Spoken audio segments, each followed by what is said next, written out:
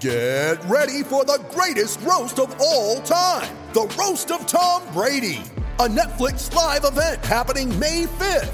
Hosted by Kevin Hart, the 7-time world champion gets his cleats held to the fire by famous friends and frenemies on an unforgettable night where everything is fair game. Tune in on May 5th at 5 p.m. Pacific time for the Roast of Tom Brady, live only on Netflix. It's time to get serious about California's failing infrastructure. More than 1,600 bridges are structurally deficient. Proposition 6 will make things even worse. Prop 6 eliminates more than $5 billion annually in dedicated transportation funding, and 6 kills local traffic relief projects already underway. That's why the California Professional Firefighters and California Association of Highway Patrolmen all say no on 6. Paid for by No on Prop 6. Stop the attack on bridge and road safety. Sponsored by business, labor, local governments, and transportation advocates. Committee major funding from California Alliance for Jobs. Jokic behind his back. What a take by Jokic. That's your sitter. Wow.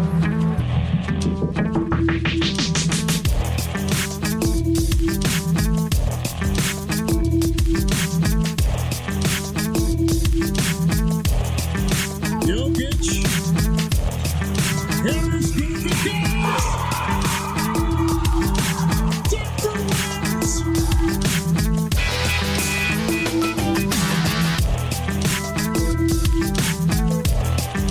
Welcome in, ladies and gentlemen, to the Pickaxe Pundit Show. You're listening to Nothing But Nut Radio. It is 4 p.m. Mountain Time here on Saturday. We are happy you are joining us for another week of Denver Nuggets discussion. It's a big week. The Nuggets finally wrap up their road trip, and so we're gonna talk a lot about that. Let me first get into my co-hosts. Down in Littleton, it is Daniel Lewis. Dan, what's happening? Not a lot. Glad to be here back on the show.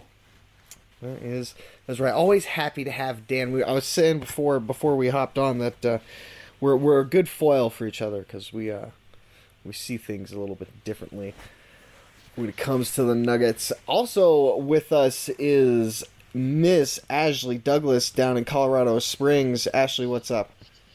Not much. It's the weekend. Yay! It is finally. It was a fairly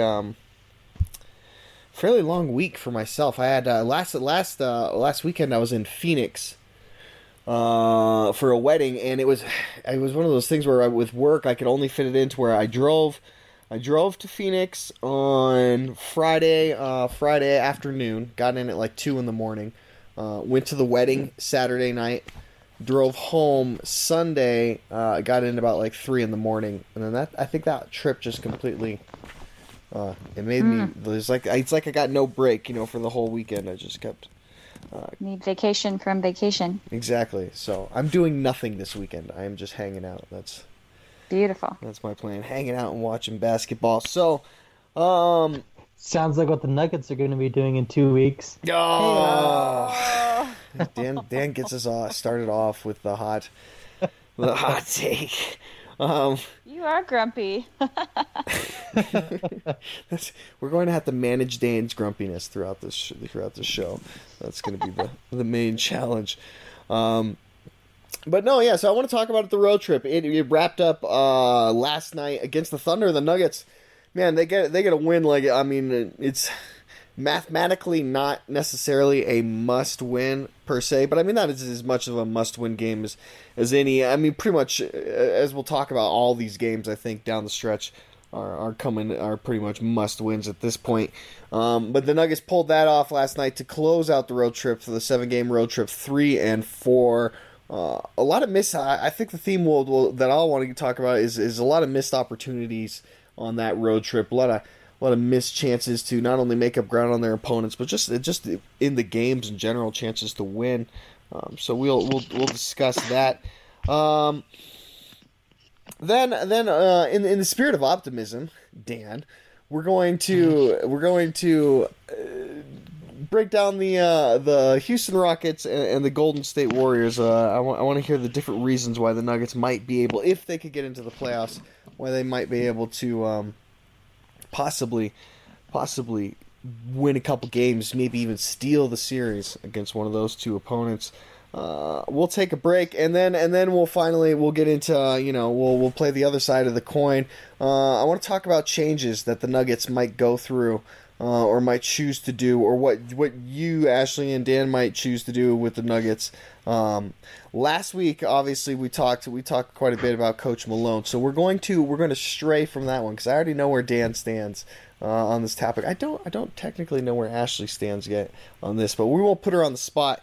I want to talk, other than Coach Malone, changes that you might think the Nuggets should go do or maybe would do this upcoming offseason. And that, I think, is pretty much going to wrap up the show for us. So, let's start off with this road trip, 7 games. So it's the longest road trip of the season. It started off fairly soft with the Nuggets getting the Grizzlies and the Miami Heat, Chicago Bulls. Heat, the only team there that's in playoff competition. They're pretty much, I think, still in the 8th seed out east. So it's not even as if that they're one of the premier playoff teams. But that was the toughest opponent. Nuggets, of course, only go 1 of 2 in that stretch.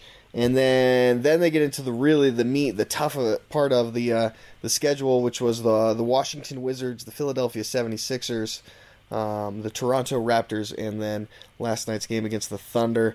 Denver ends up only getting 2. Well, goes 2-2 there, so maybe actually in hindsight that part they end up doing okay on, and what you expect. But ultimately, in my eyes, when we started this road trip, and we were talking on the show, I said they got to go at least 5-2. So going 3-4 is a disappointment, and obviously you can point to the games, the Memphis game specifically, how they let that one get away. But the other things that I saw, they had a lot of games where it was really close, where they were in every game. They had an opportunity to win every single game on this road trip, and they ended up losing the majority of them. Dan, how disappointing is it for them to go 3-4 on these 7 games? I think it's disappointing in the fact that they really needed to win these games, especially the game against Memphis, right, to start the road trip. You want you're going to be on the road for a long time, but you want to try to get things started off on the right foot. And all you do is you just go out and you lay an egg against one of the worst teams in the NBA, a team that last night sat Marc Gasol in the 4th quarter so that they could ensure that they lost to the Jazz. So, losing to a team like that is just really deflating. And then, losing in double overtime to Miami stinks, but stuff like that happens sometimes. Right. And then losing to Toronto, that's understandable. And losing to Philly, that's a tough team to play against, especially when you don't have Gary Harris. But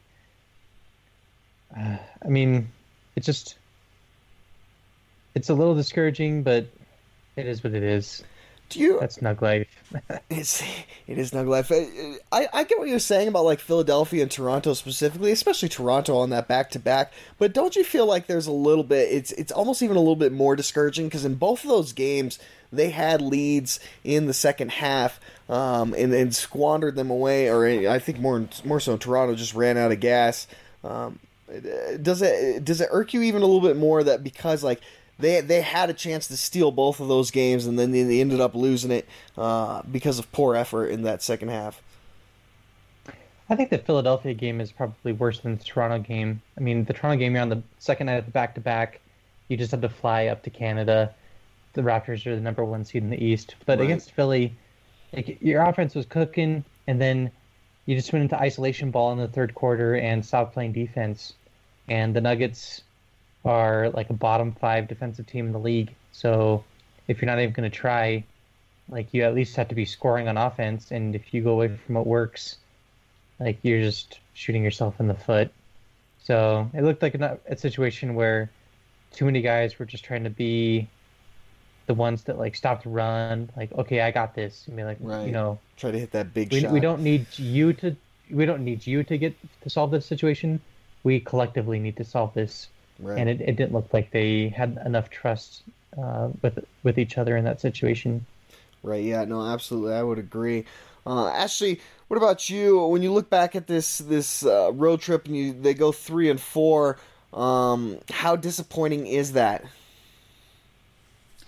For me, it was most disappointing just to see them quit and kind of revert back to some of the things we saw them doing at this time last season, where they, come out of halftime totally, flopping in the third and fourth quarter, giving up leads and just quitting. Like, they just forget how to play, or they stop playing because they just don't care anymore. It's hard to obviously say if that's the case or not, but that's what it looks like. You see a handful of players, and we'll talk about some of my opinions in the changes section, so I'll reserve that. But that's what was most disappointing. Is like, man, you guys were here last season. You remember how bad it hurt to miss the playoffs because you were doing this very thing 1 year ago, and here you are again. And Right. and it's infuriating as a fan, and I can imagine if you're a competitor like a Jamal Murray, it's pretty frustrating. Yeah, no, absolutely, and I think, that was a big theme for me, kind of like as Dan touched on, especially in that first game against Memphis. This is like a game, like, it wasn't like you lose a road game to a team like Memphis in December. I understand it from a sense of like, okay, that was a trap game, right? And you overlooked it and you lost it. But like, at this point, you're right down in the final stretch of the season, and every single game is crucial, and that's painfully obvious. And the way they came out to start that game, where with the lack of effort, just was like, it was incredibly infuriating to watch, because it's like, man, I don't understand how you can just overlook this game and act like it's not going to matter, or act like that you can. I don't think that they act like they don't think it can matter. I think that they just act like they don't have to. It's Memphis. We can just walk over this team. Yeah. And then you end up like, that's such a rookie mistake. And like you said, they were there last season, so you would think they would learn from things like that, and they didn't. Well, you see some of the best teams in the league, like a LeBron James. He takes every competitor incredibly seriously. I'm sure he goes into different teams with different mindsets, but he doesn't ever walk into a game thinking he's got it. And that is a big difference maker between a team that consistently makes the playoffs and somebody like the Nuggets, where I do think they have this air of arrogance sometimes about them, specifically Jokic. So I look at a team like San Antonio, who has had to deal with Kawhi Leonard being out all season basically, Right. and like seemed like just a week ago, like people were worrying that the Spurs were going to miss the playoffs. They dropped down to like the 7 or 8 seed, and things looked bleak for them. Well, they're 7-3 in their last 10 games, and they're the 4th seed right now, at 44-32, and they're only half a game ahead of Minnesota and Oklahoma City. But like, they've been winning down the stretch, and they're 7-3, Minnesota 6-4. Right. Oklahoma City 6-4, the Utah Jazz 7-3, Pelicans 5-5, Clippers 5-5, Nuggets 5-5. Right. So in a time when all these other teams are like, hey, we've really got to win these games, and they're doing everything they can to win, to not just tread water, but to make a little bit of progress, the Nuggets are just even.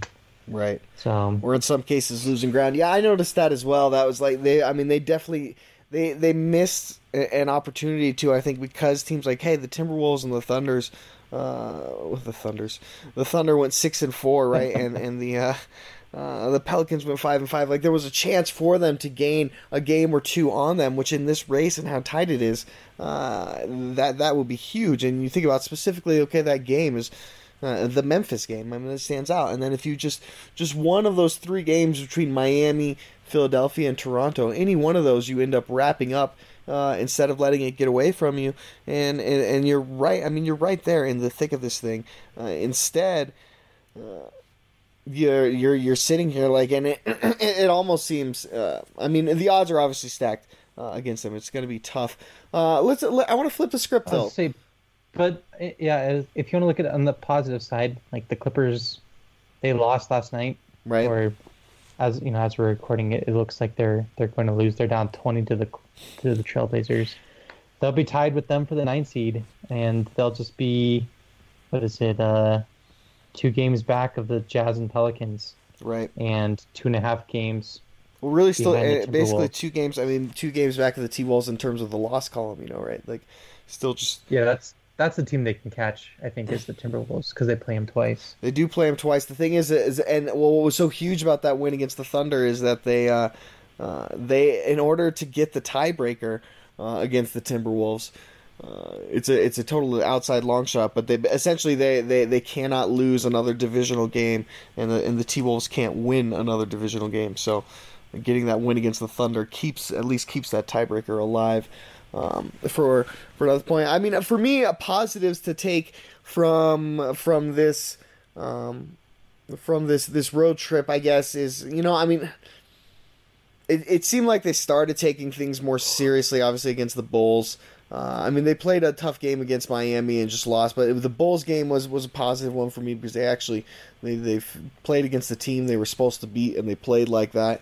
And then obviously beating the Thunder, you salvaged something like we were talking about, and keeping that tiebreaker alive, and actually bringing the Thunder back within striking range too. I mean, the Thunder are also just going to be 2 games back of that loss column as well. So it really, I guess the positives you got to take is when you were down Gary Harris, you still were able to come back and at least keep your head above water. Like, thank you, obviously, Minnesota for losing to the Grizzlies the other night, just like the Nuggets did, because that was a big part of it. Ashley, we haven't heard from you. What kind of positives can you take from this road trip? I think in the OKC game specifically, the way Paul Millsap and Jokic played together, that gives me hope for next season. Obviously, it would have been ideal to have Millsap the entire season, because I would have loved to see them playing together like they played tonight, all season long, because I think that they would be in a much better place than they are now. But I think if they can keep that chemistry going and we can keep Millsap healthy, it's going to be pretty cool for them next year. Right, yeah. I mean, there's definitely some bright things to look forward to, and I think you definitely see that, especially with the way they kind of ground out some of these wins that they were able to get. And now the nice thing is, Susan, I think we're really going to get to find out, like here on these last few games, exactly where these young guys stand and what they're made of, and whether or not they can put up a final fight and get there's still a chance to get in, or I guess there's an outside spot of it to get in. All right, the last part of our rundown here for this section was we were going to talk about whether or not we think they have a chance. But I guess let me ask you real quick, Dan. If you were going to give me some odds, or a percentage, what percent chance do the Nuggets have of making the playoffs in your opinion? This will probably surprise you, but I'm going to say a 64% chance. 64% chance. Dan is saying there's a likelihood they're going to be in instead of out. An explanation, or did you? I was just like, I wanted you to elaborate, yeah, because I was expecting Dan for to be like a 2.5% chance. Oh yeah, I have publicly stated many times that I don't think the Nuggets are going to make the playoffs, but that's me being an analyst, me being a fan. Like, I think the Nuggets will make the playoffs. I think that they can beat Minnesota. Sorry. I think they're going to be able to beat Milwaukee and Indiana. It's going to be tough, but especially Indiana, they're a lot better than people realize. But I think they can beat Milwaukee. I think they can beat Indiana. If they pick up 2 wins against Minnesota, that just leaves LA and Portland. The LA game is going to be really tough, and the Portland game could be, that second to last game of the season could be like another game where the Nuggets find out if they're going to make the postseason or not, if if they can beat the Trailblazers. But which I want the Nuggets to be in that situation as a Nuggets fan. I want that drama to be going all the way to the final game of the season, and I really want the Nuggets to make the playoffs. Well, I think it's a different thing between want to and thinking they can, and then being realistic about whether they will. Like Mike Malone tonight said, people have given up on us, and I'm like, well, what reason have you given them to not do that? So as a fan, my perspective is prove it. I feel like they have a 40% chance of not making the playoffs, maybe 60. I'm sorry, the other way around. I was like, 60. That's like totally contradictory to what I just said. It's late. I think they probably won't make the playoffs. Can they? They absolutely can. They can. They have the talent to beat the best teams in the league, and they've done it when those teams are playing at their best. But I think at this point where they're at right now, will they? I don't think so. And I feel like, if Mike Malone wants people to believe in the team, he needs to prove it. Yeah. I think they have to go 3-0, and they're they need to go on a 4-game win streak right now. That's Oklahoma City, Milwaukee, Indiana, and Minnesota. If they lose any of their next 3 games, especially if they lose to Minnesota, I think they're done. Yeah. I think they'll be mathematically eliminated at that point. See, I actually don't think I think they could lose one more game here, but if you're gonna lose one, it might as well be either Milwaukee or Indiana, because that's an Eastern Conference team. It has zero role in a tiebreaker whatsoever, whereas every other game is so crucial. But I'm kind of with Ashley on this. It's just so tough to imagine them. I'm putting it together now.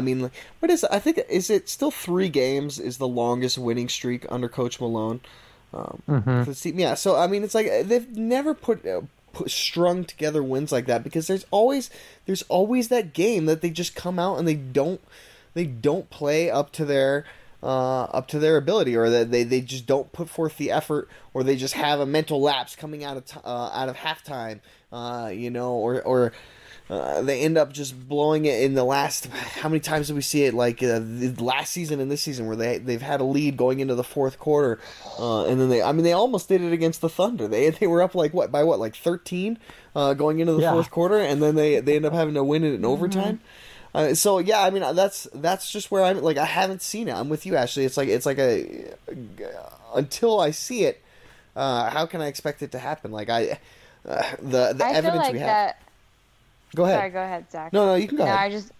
I feel like what Malone said was directed at people like us who have an opinion like this, and I just am like, your longest winning streak is 3 games in a row. You have to give people some substance to have hope in. You have to have something to back up what you're trying to do and your mission. And I don't feel like, he's done that. It's like Gil Whiteley was talking about the Peter principle, and basically saying, Malone has taken this team as far as he can take them. We'll talk about that later, but I think that might be the case. Yeah, it's not. Well, I was gonna say I've gone on quite a bit on where I stand on Malone specifically, but I just don't see. I don't know. Especially given the schedule, it's just hard. It's hard to see them coming out and ending up winning this or getting into this playoffs, but. I'm gonna spin it again. I'm gonna try and turn it back positive, because that's what we want to do. We want to be balanced on the Pickaxe Pundit Show. Let's say they get in. Let's play the hypothetical game. Let's say the Denver Nuggets get into the playoffs. They catch whoever. Dan looks like a genius. He says, "Hey, I said back on the Pickaxe Pundit Show 2 weeks ago, they had a 64% chance of making the playoffs." And they get the 8th seed, which we assume would be the Houston Rockets. Dan, I want to continue to thrive on your positivity. What reason would we have to believe that the Nuggets would stand a chance against the Rockets in a playoff series? they have a 0% chance of Dan's numbers come crashing down. just James Harden's the MVP. Chris Paul's he's going to be able to rest down the stretch, so he'll be healthy and well. Right. He adds a mid-range element and to their offense, and just years of veteran experience, and he's going to be going against Jamal Murray, a second-year point guard, and right. They just have. They've got a top 5 defense. They have a top 5 offense. They have the best player this season in the league. And there's no way the Nuggets could beat them. They probably wouldn't even win a single game. But it'd be fun to watch them play 4 extra games to the season. Dan, see, I tried to spin it positive, and Dan just like, let me just make this crash and burn. Dun, dun, dun. No, look, the Rockets are definitely the worst possible matchup for the Nuggets for a lot of, you listen basically the main reasons. I mean, James Harden in particular, the Nuggets don't have a guy who can really defend them. Obviously, they'll try with Wilson Chandler, as long as he's not too this nose contusion that he got against the Thunder isn't too serious. I don't like Jokic against Capella. I just feel like because they can't. It puts them. Capella's almost just too. He's too big. He's too quick in that pick and roll, and Jokic just gets lost out there.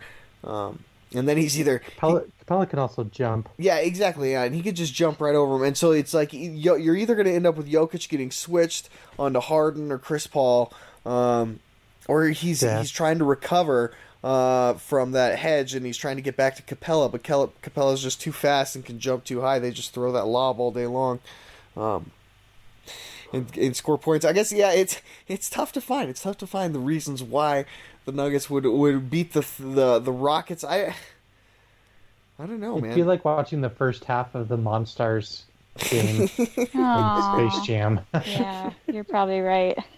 Ashley, That's very sad. Can you see any reason why the Nuggets would have a chance against the Rockets?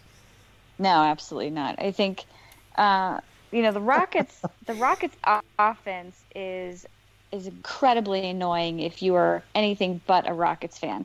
Like they bait you into little tricky things, and they're very it's almost a manipulative type of offense that James Harden runs. It works for him, and it is very successful. But the Nuggets, not only do they not have great defense against a team that is not maybe as strategic offensively, but they definitely don't have a chance against the Rockets, they have a very intelligent offense, in my opinion. And I'm no fan of James Harden, but right. His offense is very intuitive, and he's able to read his defender and really trick them into. That's how he gets his fouls. That's how he gets his extra points. And he's probably, I would say, better than most, if not the best in the league at that kind of thing. And so he's just a very intelligent offensive player, and the Nuggets don't have anywhere the defense they need to handle that, especially in the playoffs. Yeah, no doubt. I mean, like I said, your best bet would be to put Wilson Chandler on him. But even then, we've seen. I mean, Wilson we've seen how hard he'll try to not, like you're saying, to not be tricked, even to the point where he's putting his hands behind his back to be like, no, look, I'm not trying to touch him at all, and he still gets Harden still gets the call. So then you combine the refs there, so exactly, it's double whammy. You're gonna get the star calls, which of course nobody on the Nuggets is gonna get, and so Torrey Craig would set a postseason record for fastest time to 6 fouls.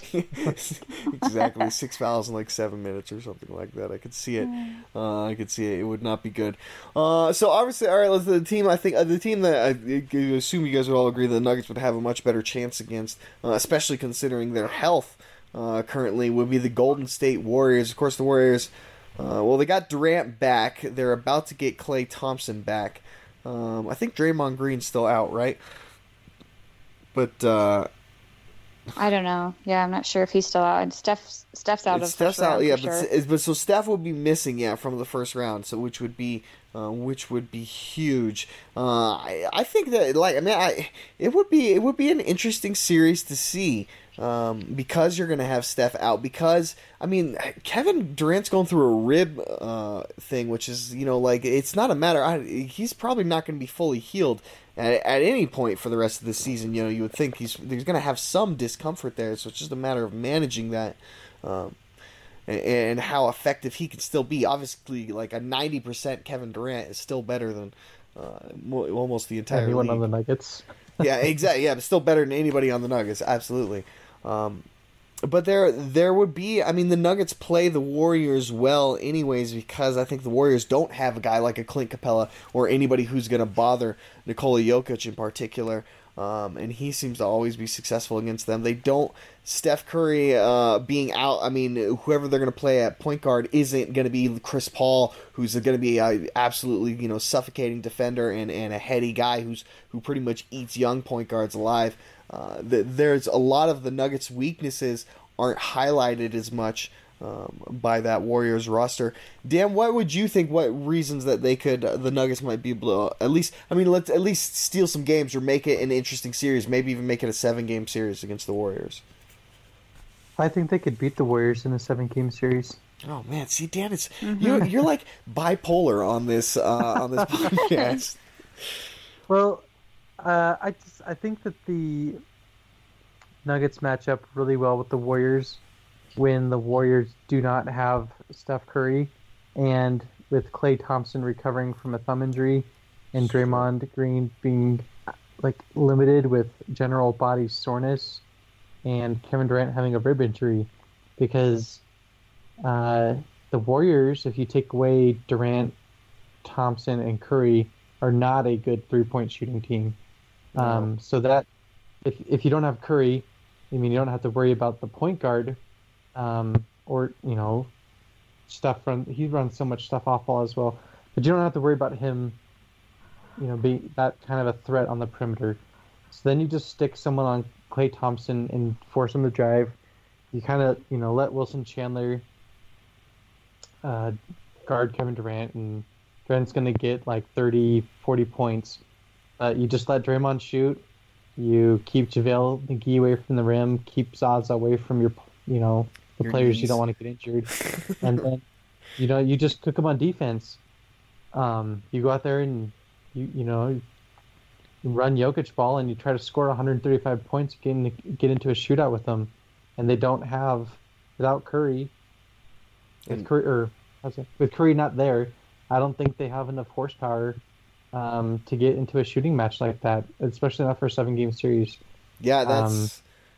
And I think one of Draymond's biggest advantages is that he has the physicality to match up against big centers. Well, Jokic is a big doughy dude who's gonna out footwork him and just work him on the defensive glass. Right. So we've seen the Nuggets, defeat the Warriors this season and last season when the Warriors weren't at full strength.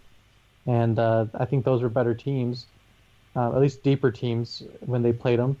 And I think the Nuggets would match up really well. It'd be a really, really tough challenge, and I would put the odds at 15, 20%. But I think if they got a couple of lucky breaks and had some big games from guys like, Wilson Chandler, or from Will Barton, or a game where, Jamal Murray drops in 25 points, I think they could steal a series from them. There you go. All right. Back to positive Dan. Ashley, what about you? What would you kind of agree with Dan? Do you think that they'd have a decent shot at stealing that series? I definitely do. I actually I think part of the reason the Warriors lost so poorly to the Jazz was because they want to keep the Nuggets down. I feel like Dan said, they match up really well against the Warriors. The Nuggets do. And the Nuggets have beat the Warriors when they're healthy and they're playing well. And so I think that matchup is too much of a wild card for them. And so I think that they did that because they don't want to see them in the first round of the playoffs. Because the Nuggets are right there. If they decided to kick it into gear, they could. And it would be really interesting. I think, again, it kind of goes back to the can they? Yes. Will they? Probably not. Because I just don't think that they're at that level of competition. But if you're without players like, if Klay Thompson is not at full strength, no Steph Curry, I really think the difference maker for the Warriors is Draymond Green. He's the guy that he has that, I don't know what it is, it's just magic. He takes all of everybody's talent and they get way better when he's in the game playing with them as a unit. But if you take Draymond Green, Klay Thompson, and Steph Curry out of the mix, the Warriors aren't the Warriors. Right. Especially, again, Kevin Durant. So. Plus, it would be really nice for one entity in Colorado to send the Californians back to where they belong. Oh, please, right? That'd be so great. Yeah, I mean, it would be tough, but I think, I'm with you guys. I think there's a chance. There's definitely a chance they could pull it off, just depending on how banged up the Warriors really are. I mean, I think they, like you said, Ashley, they've shown they can play against them when they're healthy. So a hobbled team, I think really does sort of even the odds. Obviously, the Warriors still have the edge in talent overall, and obviously in playoff experience as well. So you would consider them to be a heavy favorite. But it certainly would be, there would be a chance, whereas like we've been talking about the Rockets, probably no chance. All right, chance. So let's do this. Let's go ahead and take a break, and then we'll flip back onto the other side of this bipolar podcast is really what this or show. See what Kenny. Yeah, it's a show. Man, it's a rough one. No, but we'll go ahead. We'll take a break, and then we come back. Let's talk about the changes. The changes that the Nuggets might make or need to make to their rosters, kind of specifically, or maybe even to the front office, if they do miss the playoffs. So we will be right back.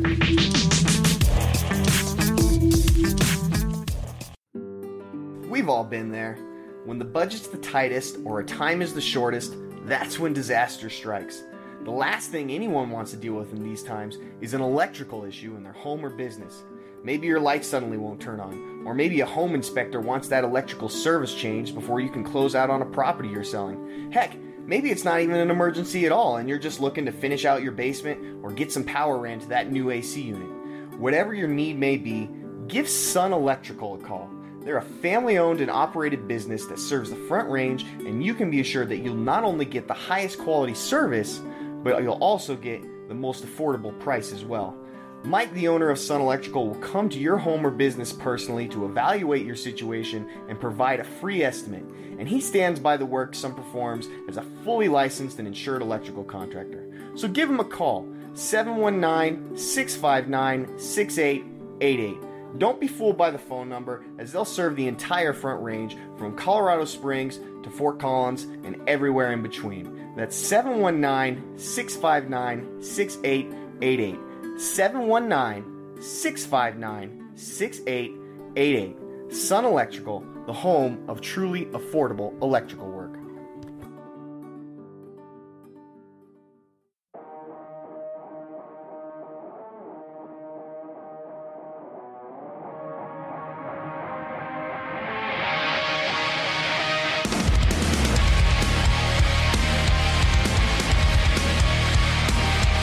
All right, everybody, welcome back into the Pickaxe Pundit Show. I'm Zach Mikosh with DenverStiffs.com. This is Nothing But Net Radio. We are with Ashley Douglas, Dan Lewis. We spent the first half of our show kind of wrapping up that road trip and then talking about maybe some potential playoff matchups with the Warriors or with the Rockets if the Nuggets were able to pull off the comeback and get in. Now let's talk about if they don't get in, I think, and get to we're going to close the show, I guess, on a more sour note. Or it doesn't have to be a sour note. You could even say changes. I mean, whether or not the Nuggets make the playoffs, you want to see them make some changes to improve, because the last thing, we're not playing to be like an 8 seed and get swept by the Rockets first round. That's not why you play the game. let's start with the big kind of the big chips on the table, right? The Nuggets have the core of Jokic, Murray, and Harris, but I think sometimes what you see teams will do, and I specifically think of a team like when Cleveland traded Andrew Wiggins, who was the first overall pick, right, to get Kevin Love, or when I think about when the Al Jefferson was kind of a big piece, or was an up and coming center for the Celtics, and they traded him so they could get Kevin Garnett. It would almost, to me, if the Nuggets were going to move one of those three big pieces and make it a big change, it would have to be something like that, right? Where they're going to trade one of those guys and get back some sort of big name kind of type of player. Dan, let me ask you, what kind of trade do you think it would have to be, or what kind of player would they have to get in order to move one of those core guys?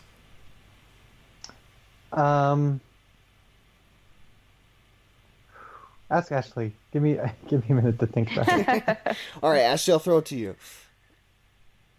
Well, it's tough, I guess. In terms of the Nuggets organization, I don't know that, and this is probably going to be a little intense, but I don't know that their front office has the sophistication in the trade realm in order to capitalize on that type of a situation and make it better. And so I would like to see them not do that. And to be honest with you, I don't know how big of a trade it would be to involve all three players. I don't think they should do that by any stretch of the imagination. No, yeah, definitely I feel not like all Murray, three. Yeah, but any one of those guys, I guess. Boy, it's hard to say. I don't really want to part with any of them. But to be frank with you, the person on the bottom of that list is Jokic for me right now. Oh my gosh. Yeah, based on just his attitude and his effort, and I feel like the Nuggets need to talk about, how to get him motivated and keep him engaged and professional and consistent. So I feel like if you've got, a center that can facilitate like Jokic, which I don't really think there's a ton of options like that, and the price is big enough, then go for it. But I feel like the Nuggets are in a bad spot because, any other team in the league could come and offer Jokic a ton of money, and he might go. Well, so here's the thing that I think is probably going to happen, most likely with that is the Nuggets will. They'll probably decline his team option this offseason, and so that way, if any team offers him a ton of money, the Nuggets can just match it, and then he'll still be in Denver. I would expect them to go in that direction. What's interesting though, I think about Jokic, and I would disagree. I would say I'm still definitely on the idea that you keep Jokic on the roster and you build around him. But one thing that I kind of pointed out in the article I wrote the other day was that he doesn't necessarily fit what Coach Malone seems to want to do the most, and there seems to be somewhat of a disconnect there, and so you wonder, I don't think the Nuggets would ever do this. I think they're definitely going to go with Jokic over Coach Malone if they had to make that choice. But you would be interested if would they be better off if they could see what they could get with a guy like that, and get somebody that maybe fits Coach's. If you're going to stick with Coach, somebody who would better off fit his kind of his style of play. It's a crazy idea, I think, though. I mean, it just because Jokic, he's so young and he's so effective. But I get what you're saying. He has some. He has some. I don't want to part with him. No, I just feel like they need to sit down and have a serious talk with him about. It's almost like how. I would say, he's. It's you gotta at some point you gotta grow up, right? You gotta. Yes. You gotta understand that things don't swing back and forth.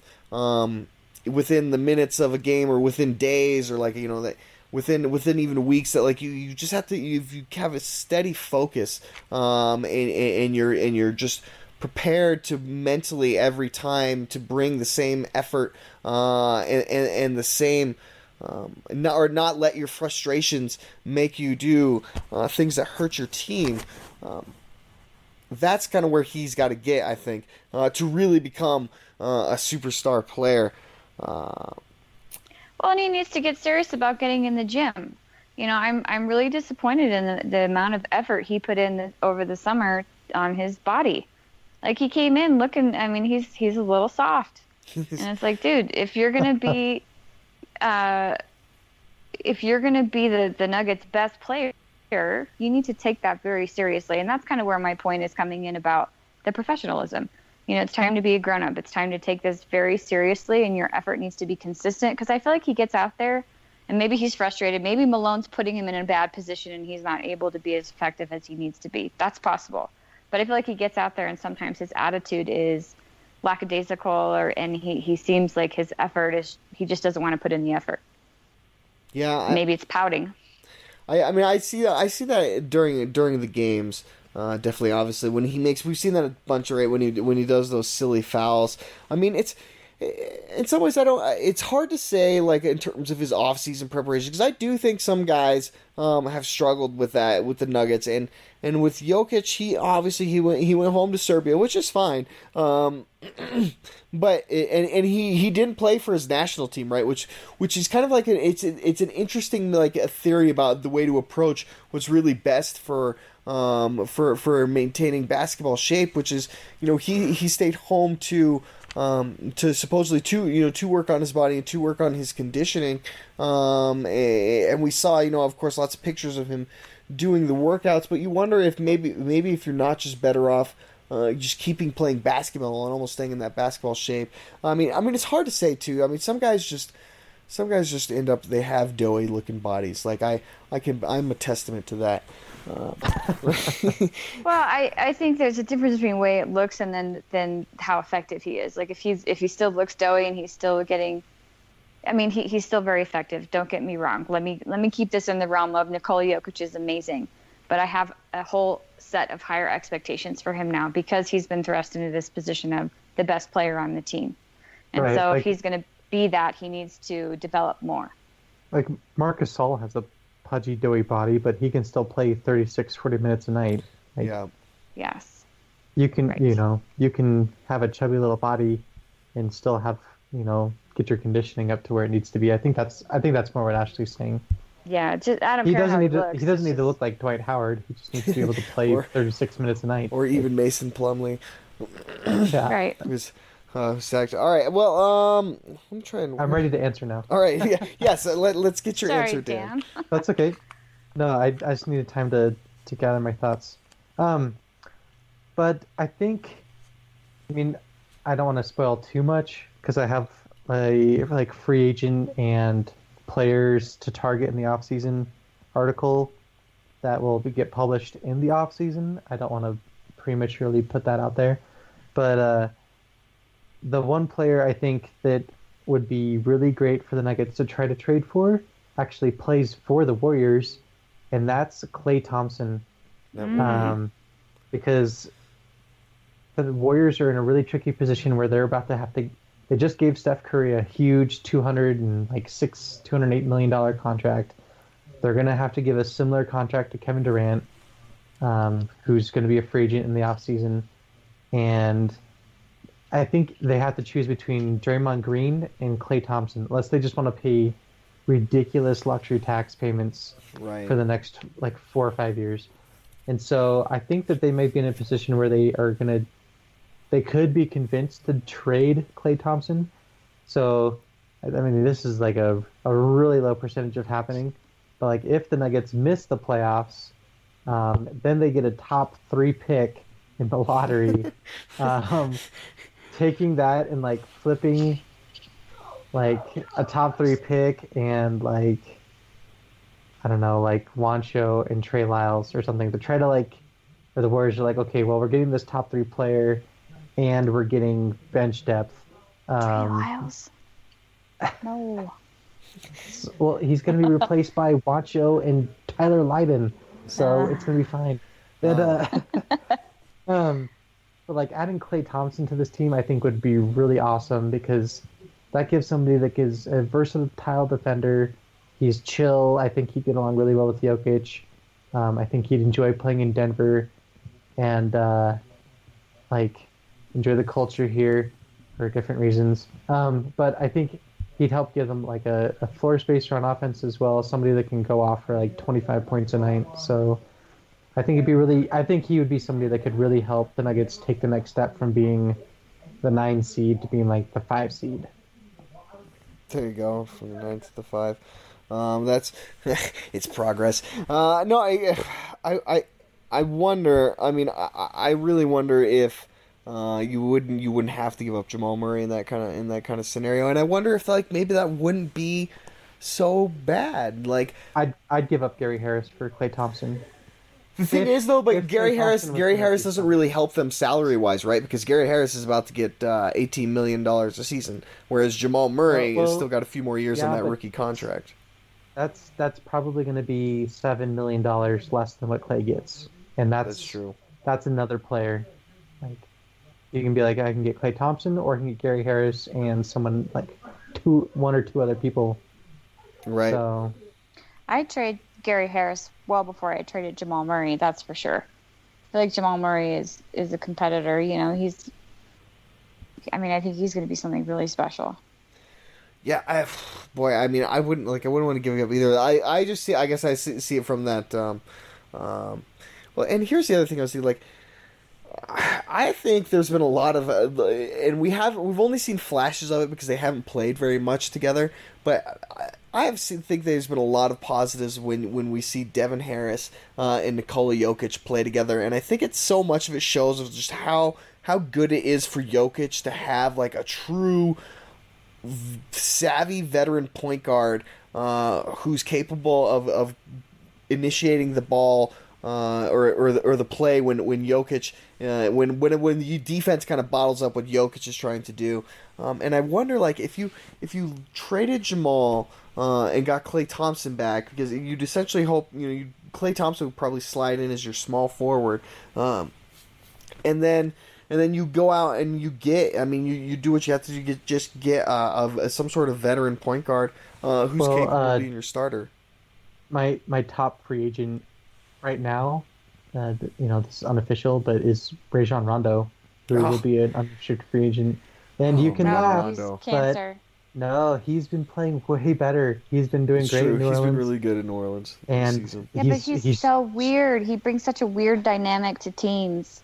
Right, and we have Nikola Jokic as our center, so that would be such an interesting. That's like the odd couple, Rondo and Jokic. Most bizarre team in the league. But it would be the problem with Rondo is he doesn't space the floor at all. Like, what do you think he's shooting from three this season? 34%.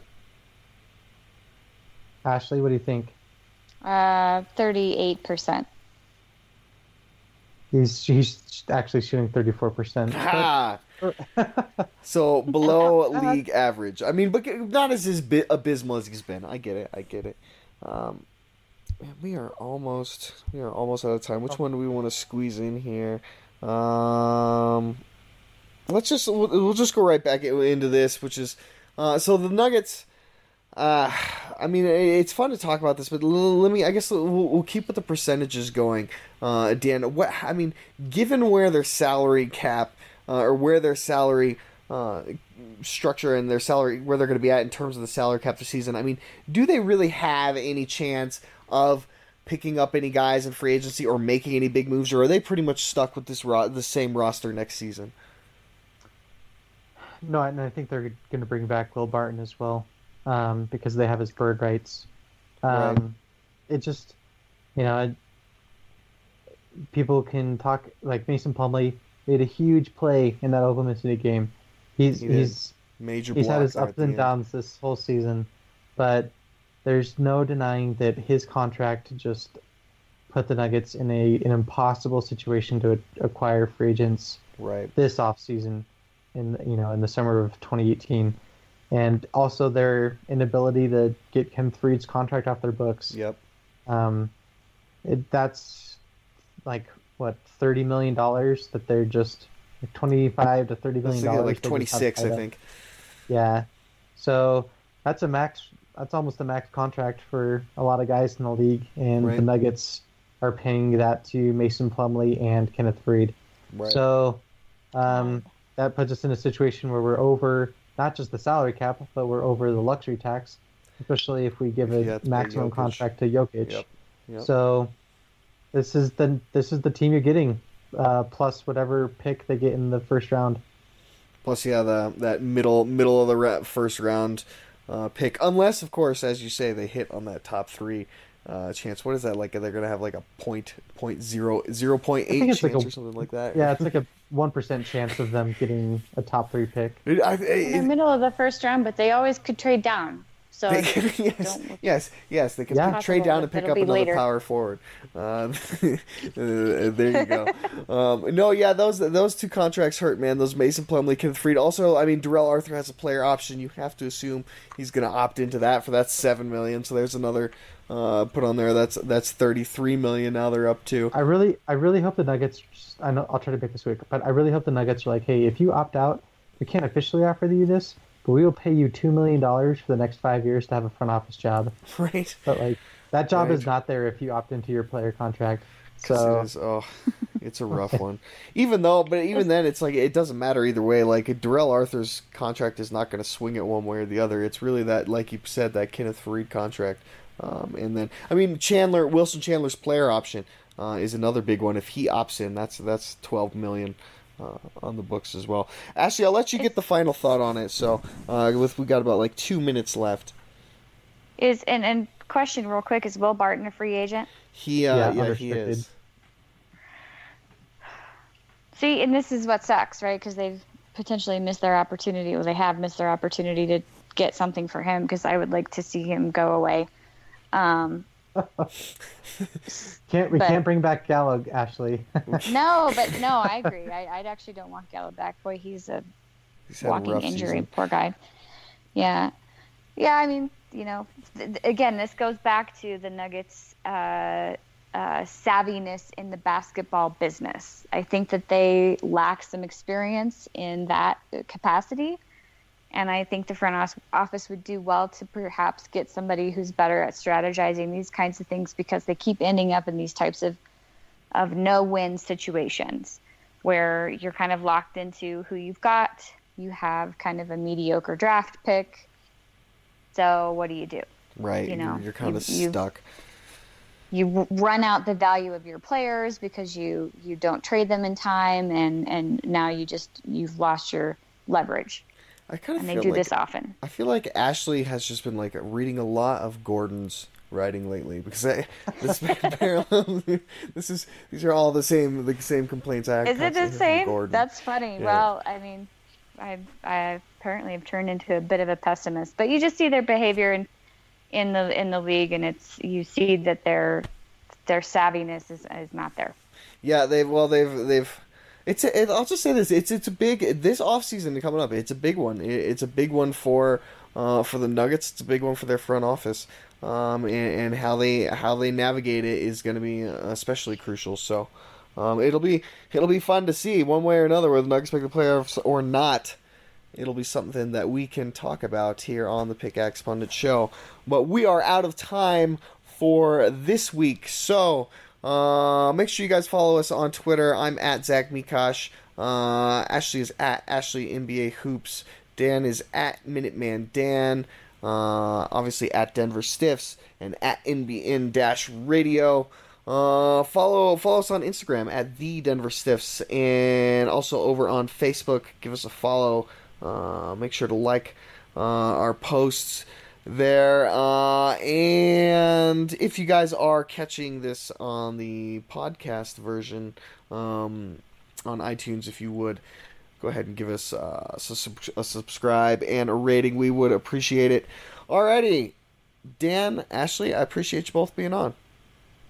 Yep. Thanks, guys. Enjoy Final Four.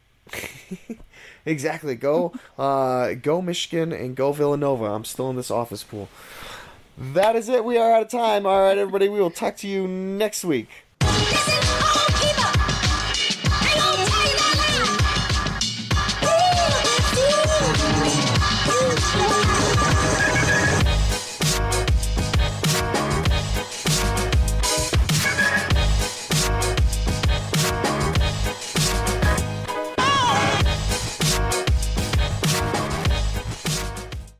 time to get serious about California's failing infrastructure. More than 1,600 bridges are structurally deficient. Proposition 6 will make things even worse. Prop 6 eliminates more than $5 billion annually in dedicated transportation funding. And 6 kills local traffic relief projects already underway. That's why the California Professional Firefighters and California Association of Highway Patrolmen all say no on 6. Paid for by No on Prop 6. Stop the attack on bridge and road safety. Sponsored by business, labor, local governments, and transportation advocates. Committee major funding from California Alliance for Jobs. It's time to get serious about California's failing infrastructure. More than 1,600 bridges are structurally deficient. Proposition 6 will make things even worse. Prop 6 eliminates more than $5 billion annually in dedicated transportation funding. And 6 kills local traffic relief projects already underway. That's why the California Professional Firefighters and California Association of Highway Patrolmen all say no on 6. Paid for by No on Prop 6. Stop the attack on bridge and road safety. Sponsored by business, labor, local governments, and transportation advocates. Committee major funding from California Alliance for Jobs.